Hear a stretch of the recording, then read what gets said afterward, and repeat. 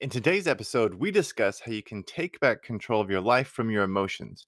If you feel captive to your emotional swings, then stay tuned. This episode is for you. So here's the million-dollar question. How are people like us who don't settle for the status quo, who value freedom and a life without limits? How do we create extraordinary results in the key areas of life, yet skip the fear, stress, and anxiety that produces regret? This is the question, and this podcast will give you the answer. I'm your host, Tom Herman, and welcome to the Attractively Different podcast.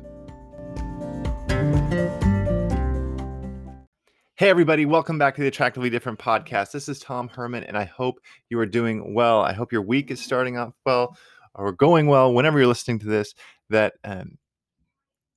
you're pursuing the goals that you want to pursue and that you're succeeding and seeing progress and being encouraged in those goals.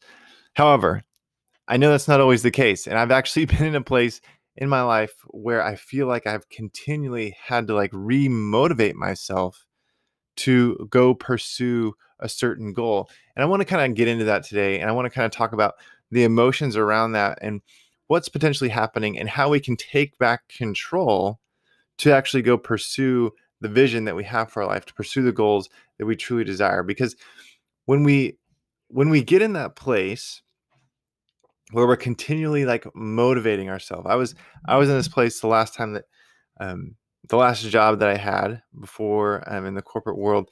I would get to work and I would be like, I want to be a faithful employee. I want to do well. I need to do these activities. And the reality was that I was kind of bored with them, but I would motivate myself every morning and be like, okay, today I'm going to be focused the whole day and I'm going to be diligent. I'm going to be efficient. I'm going to get my work done and I'm going to just go after it. And I'm going to put a lot of these days together.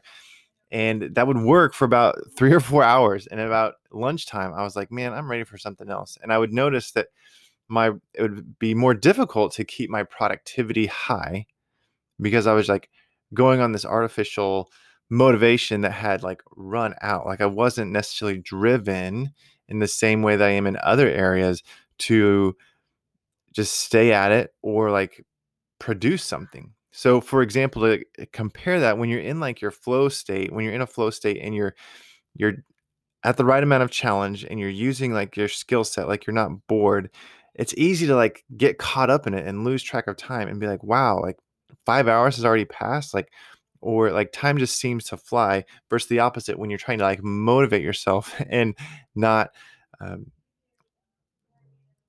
lose track of efficiency. It's when you're in that place, the two different places, your flow state versus a state that's not in flow state, that you're motivating yourself, it just burns out. And if you're anything like me, that feeling where you kind of get burnt out when you're motivating yourself, it kind of produces a shame that you need to either be doing better or you're disappointing people. You have more potential and you need to fill that potential. And it can be a really negative feeling and produce this heaviness, and it produces this low energy, right? Which when we have that low energy of feeling shame or frustration or trying to re-energize ourselves to do something, it's difficult. It's hard. And that disappointment creates this heightened feeling of uncertainty. And at times it can be this panic feeling of, maybe in my story here, it's if I don't do well, if I'm not a faithful employee and I'm claiming that I'm a believer and, representing the kingdom, well, if I'm looked at as someone who could potentially be lazy, that's not good. That's not the reputation that I want to have. And once again, it can kind of create this panic feeling. So these feelings can kind of hijack our life, and it's now I'm not pursuing the goals that I want to pursue, but I'm more just trying to manage the emotions. And so I want to get into that today, and I want to kind of talk about how you can manage your emotions and what to do, what your brain is doing when it gets there, and how we can stay on track to actually be pursuing the goals that we want to pursue, but also doing good work along the way. Because if you don't, when you have these feelings and you're not doing anything to really address the feelings, but you're just responding to the shame, it can kind of create this cycle that is difficult to get out of unless you actually do address the thoughts and feelings. Because when you're in this cycle trying to avoid the shame, trying to avoid the disappointment, you're just responding to those emotions, but you're not actually doing anything to change that root thought because you're not even addressing it. You don't even know what it is. And when you have experienced a lot of disappointment or when you experience a lot of shame, that can cause withdrawal and cause you to avoid certain things, or it can cause you to be self-deprecating, which ultimately, when you get in this place, it creates this downward spiral because you start either stuffing those emotions or maybe they explode and they can harm your relationships or they can harm your reputation. And you just stay in this cycle over and over again where you're either unsatisfied because you're just doing minimal work and getting okay results, but you're not satisfied with those okay results because you have more potential. And now you feel shame around not reaching your potential. Like, as you can see, it's just creating a downward spiral.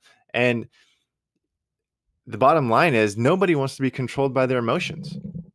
We want to have the maturity to be able to sit in our emotions, understand what they're telling us, and make the necessary changes to live the life that we've been called to live.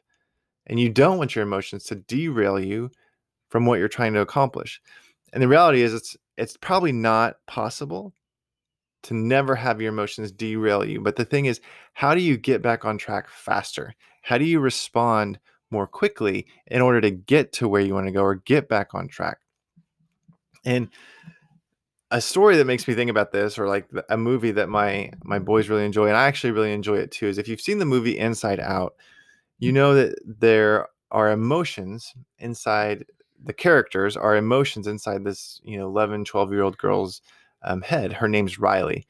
And the main character, the main emotion is joy.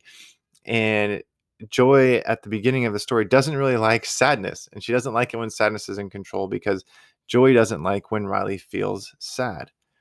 And Riley and her family move across country. And so Riley obviously would be experiencing more sadness type emotions, leaving her friends, going to a new place. And so Joy is in this process of trying to like not let sadness be in control because she doesn't like how that feels. And it takes Joy basically the whole movie where she goes through this transformation process where she discovers that her and sadness actually have the same favorite memory of Riley's life. And this kind of baffles Joy because Joy's favorite memory is when Riley's friends came and like celebrated her after a hockey game, and her parents kind of celebrated, and there was this like great connection time between Riley and her friends and her parents. And Sadness's favorite memory is that same memory because right before that, Riley missed the game-winning goal to win the hockey game, so she was sad. And because she was sad, her family and friends came and supported her and lifted her up on their shoulders, and they celebrated her, and that became Joy's favorite memory. But Joy realized that in order to experience the happiness and joy that she wants, sadness has to be present.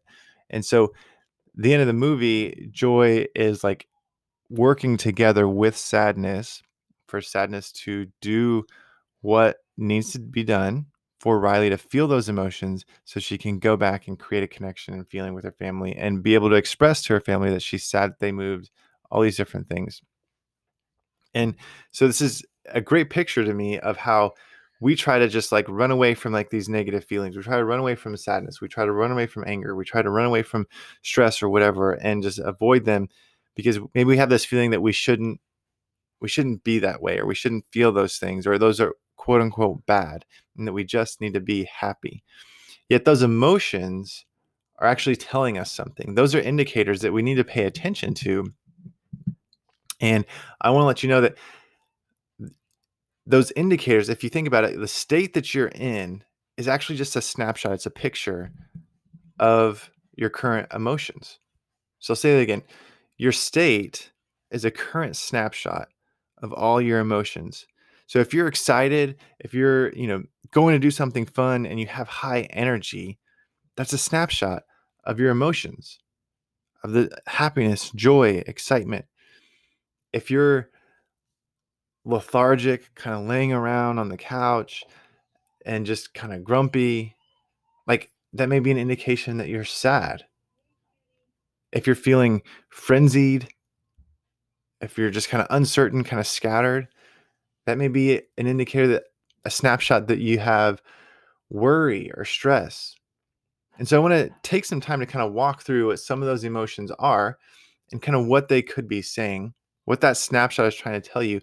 And if you can really feel and address those emotions, you can change the thought around it and take back control of your state. Because when you can recognize what the emotion is telling you, you can address it, use it to your advantage, and actually continue to not be derailed from where you're trying to go. So few emotions here. One is the first one, big one, a common for people is fear. So if you're afraid of something, that emotion is just signaling a warning. So what would happen? What would it look like if you just got really curious about your emotional state? So I'm feeling afraid. What am I afraid of? Instead of being like, I don't want to feel fear, or I'm trying to do everything to prevent fear from coming. What if you just sat there and said, okay, I'm afraid. What am I afraid of? What am I making this certain circumstance mean to me? It could be fear, could be a lot of different things. But what am I afraid of? What is this emotion trying to warn me of? And then you can kind of, once you identify that, you can see, okay, is that 100% true? Does that make sense? How is that serving me? And you can address it. A feeling, emotion of doubt is a way that your brain is trying to signal caution. I'm doubtful on that. What is my brain trying to caution me of? Think about it. And then you can identify, okay, is that caution legitimate? Or where did I learn to be cautious that way? Because not all risk is bad risk, but if there are doubts, okay, why am I doubtful? What's creating this doubt? When you're angry, that's an indicator that one of your value systems have been violated, or one of your values. So you could look at it and say, okay, my anger, what is it telling me about my values? And you can use it to help you become aware of your values. And like I said, take the shame blanket off of being angry and just look at the value system. Okay, why am I angry? If your kids create clutter and leave a room dirty and it gets angry, well, that's an indicator that you value a clean space. So if you value a clean space and you don't want your values to get disrupted or to get pressed upon, what do you need to do to create more clarity, in your household, to create systems? Or maybe your kids need training. So don't look at anger as a bad thing. Oh, I shouldn't be angry. I don't need to do that anymore. But what value systems are being revealed? When we worry, it can potentially helping us be prepared for problems in the future or a worst case scenario. And so if you got really curious, what is that worst case scenario? What is that problem that my brain's trying to prepare me for? And you can objectively look at it and be like, okay, is that legitimate? Does that need to be, do I need to worry about that? Is that going to happen? How is preparing for this worst case scenario serving me? Because a lot of times we get in, these emotions are used to protect us when we're young, and we create these coping mechanisms, but yet we never change them over time. We just kind of operate, because our brain loves efficiency. We just kind of operate in the same mental state. We kind of operate in the same level of thinking. So some of these emotions, fear, anger, worry, may have served you when you were 6, 7, 8 years old in a way that your brain, the only way it could cope with it when it was less developed. But now when you're 30, 40, 50 years old, and you haven't actually changed that thinking as you've developed and you've matured, it's important to go back and address those things and be like, okay, I don't need to respond with my 7-year-old brain anymore. With these coping mechanisms, I now have experience where I can say, oh, I don't need to worry about that. And another one is, think about sadness. We're talking about sadness from the story of Inside Out. Sadness often tells us that we need to process something, and it's usually processing some type of loss. And that processing needs to be done before we can move forward. So if you're feeling sad about something, just get really curious. Why am I sad? is there a loss here that needs to be processed? Because a lot of times we want to like not receive the sadness and be like, I just need to be happy or I need to be more grateful. And there's that shame again, right? The shame comes in and squashes down what really needs to be addressed, and the fact that maybe we lost something. If we were really excited about something, and for example, if you were going to go to a baseball game with your son, it's the first time this was going to happen. They loved the game and got rained out. Or you were going to go golfing or something, and it was this really special thing, or someone's wedding day, for example. They're going to get married outside, and it's raining, and it doesn't go the way they anticipate, and there's this sadness, right? A lot of times we try to be like, well, we try to spin it. Shouldn't feel that way. Things could be worse. All these different things. Instead of just addressing, I'm really sad that I didn't get to have my wedding on a beautiful sunny day in the spot that I picked, because there's some type of loss that when you address, yeah, I feel sad about that. And that's okay. You now position yourself to be able to move forward and create something brand new. Because if you're sad about something and an expectation you had in a picture that you had in your mind and it's not going to work out, and you still try to spin it to make it work out, it's like it never will, because things have changed. So in a sense, you need to bring closure to one expectation in your mind, recognize the sadness that it's not going to be there. That's okay. And now move forward and create something new where now you can be grateful. What are the opportunities available to you for this new circumstance? What's a new expectation? What's a new picture that you can create? And so using your emotions as a snapshot, or using your state as a current snapshot of your emotions, will help you identify, okay, and get really curious. What is this telling me? Why am I sad? Is there a loss? Is my brain telling me that there's a loss of something that I need to address and then move forward? Am I angry? What value system has been violated? What does it tell me about my values? And you can start to process it then create something new and move forward. And like I said, redirect, have more control over your emotions, more control over over your state, and move in the direction that you want to go. Because when you take control of your state, of your mind and your body, you can shift your experience. So think about learning, for example. If you went to like traditional school, and think about being in a classroom where you're just bored. This is interesting. We homeschool our kids, and our oldest son, there are times where, yeah, he doesn't care for school and he gets bored. And it's like there are things that we've had to like rehearse over and over again when it comes to math, when it comes to reading, when it comes to spelling. Like there's boredom there. There's a state of boredom. And so that state of boredom affects the way he learns. It affects how we all learn, because all learning is dependent on the state that we're in. Because if we're in like an excited state and that learning actually connects to that emotion, we remember it better.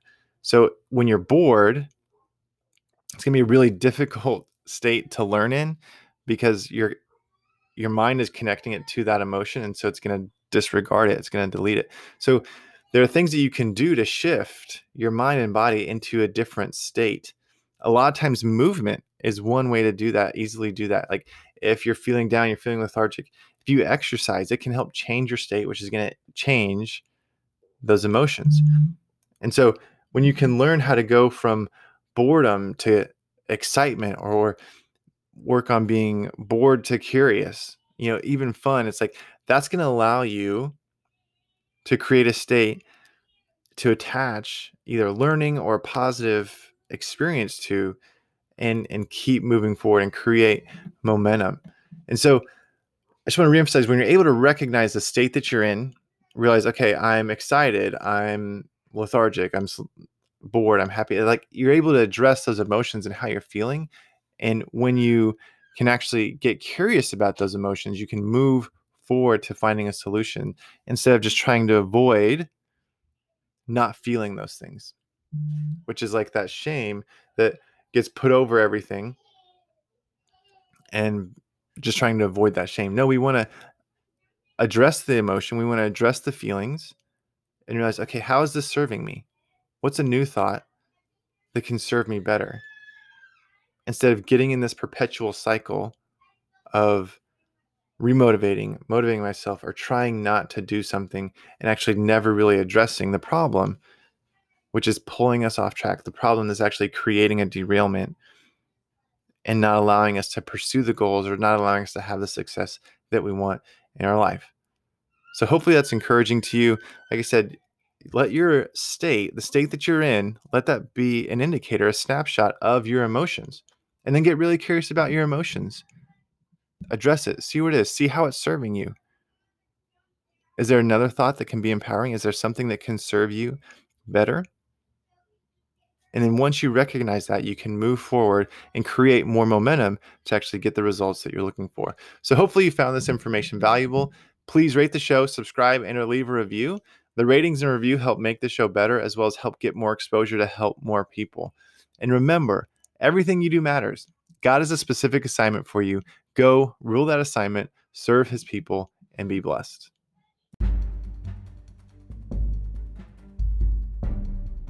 Hey everyone, it's Tom again, and I wanted to ask you a quick question. On a scale from 1 to 10, how confident are you that you know God's purpose for your life? I mean, there can be a lot of confusion around this topic, so I went ahead and created a life purpose roadmap to help you gain clarity on your purpose.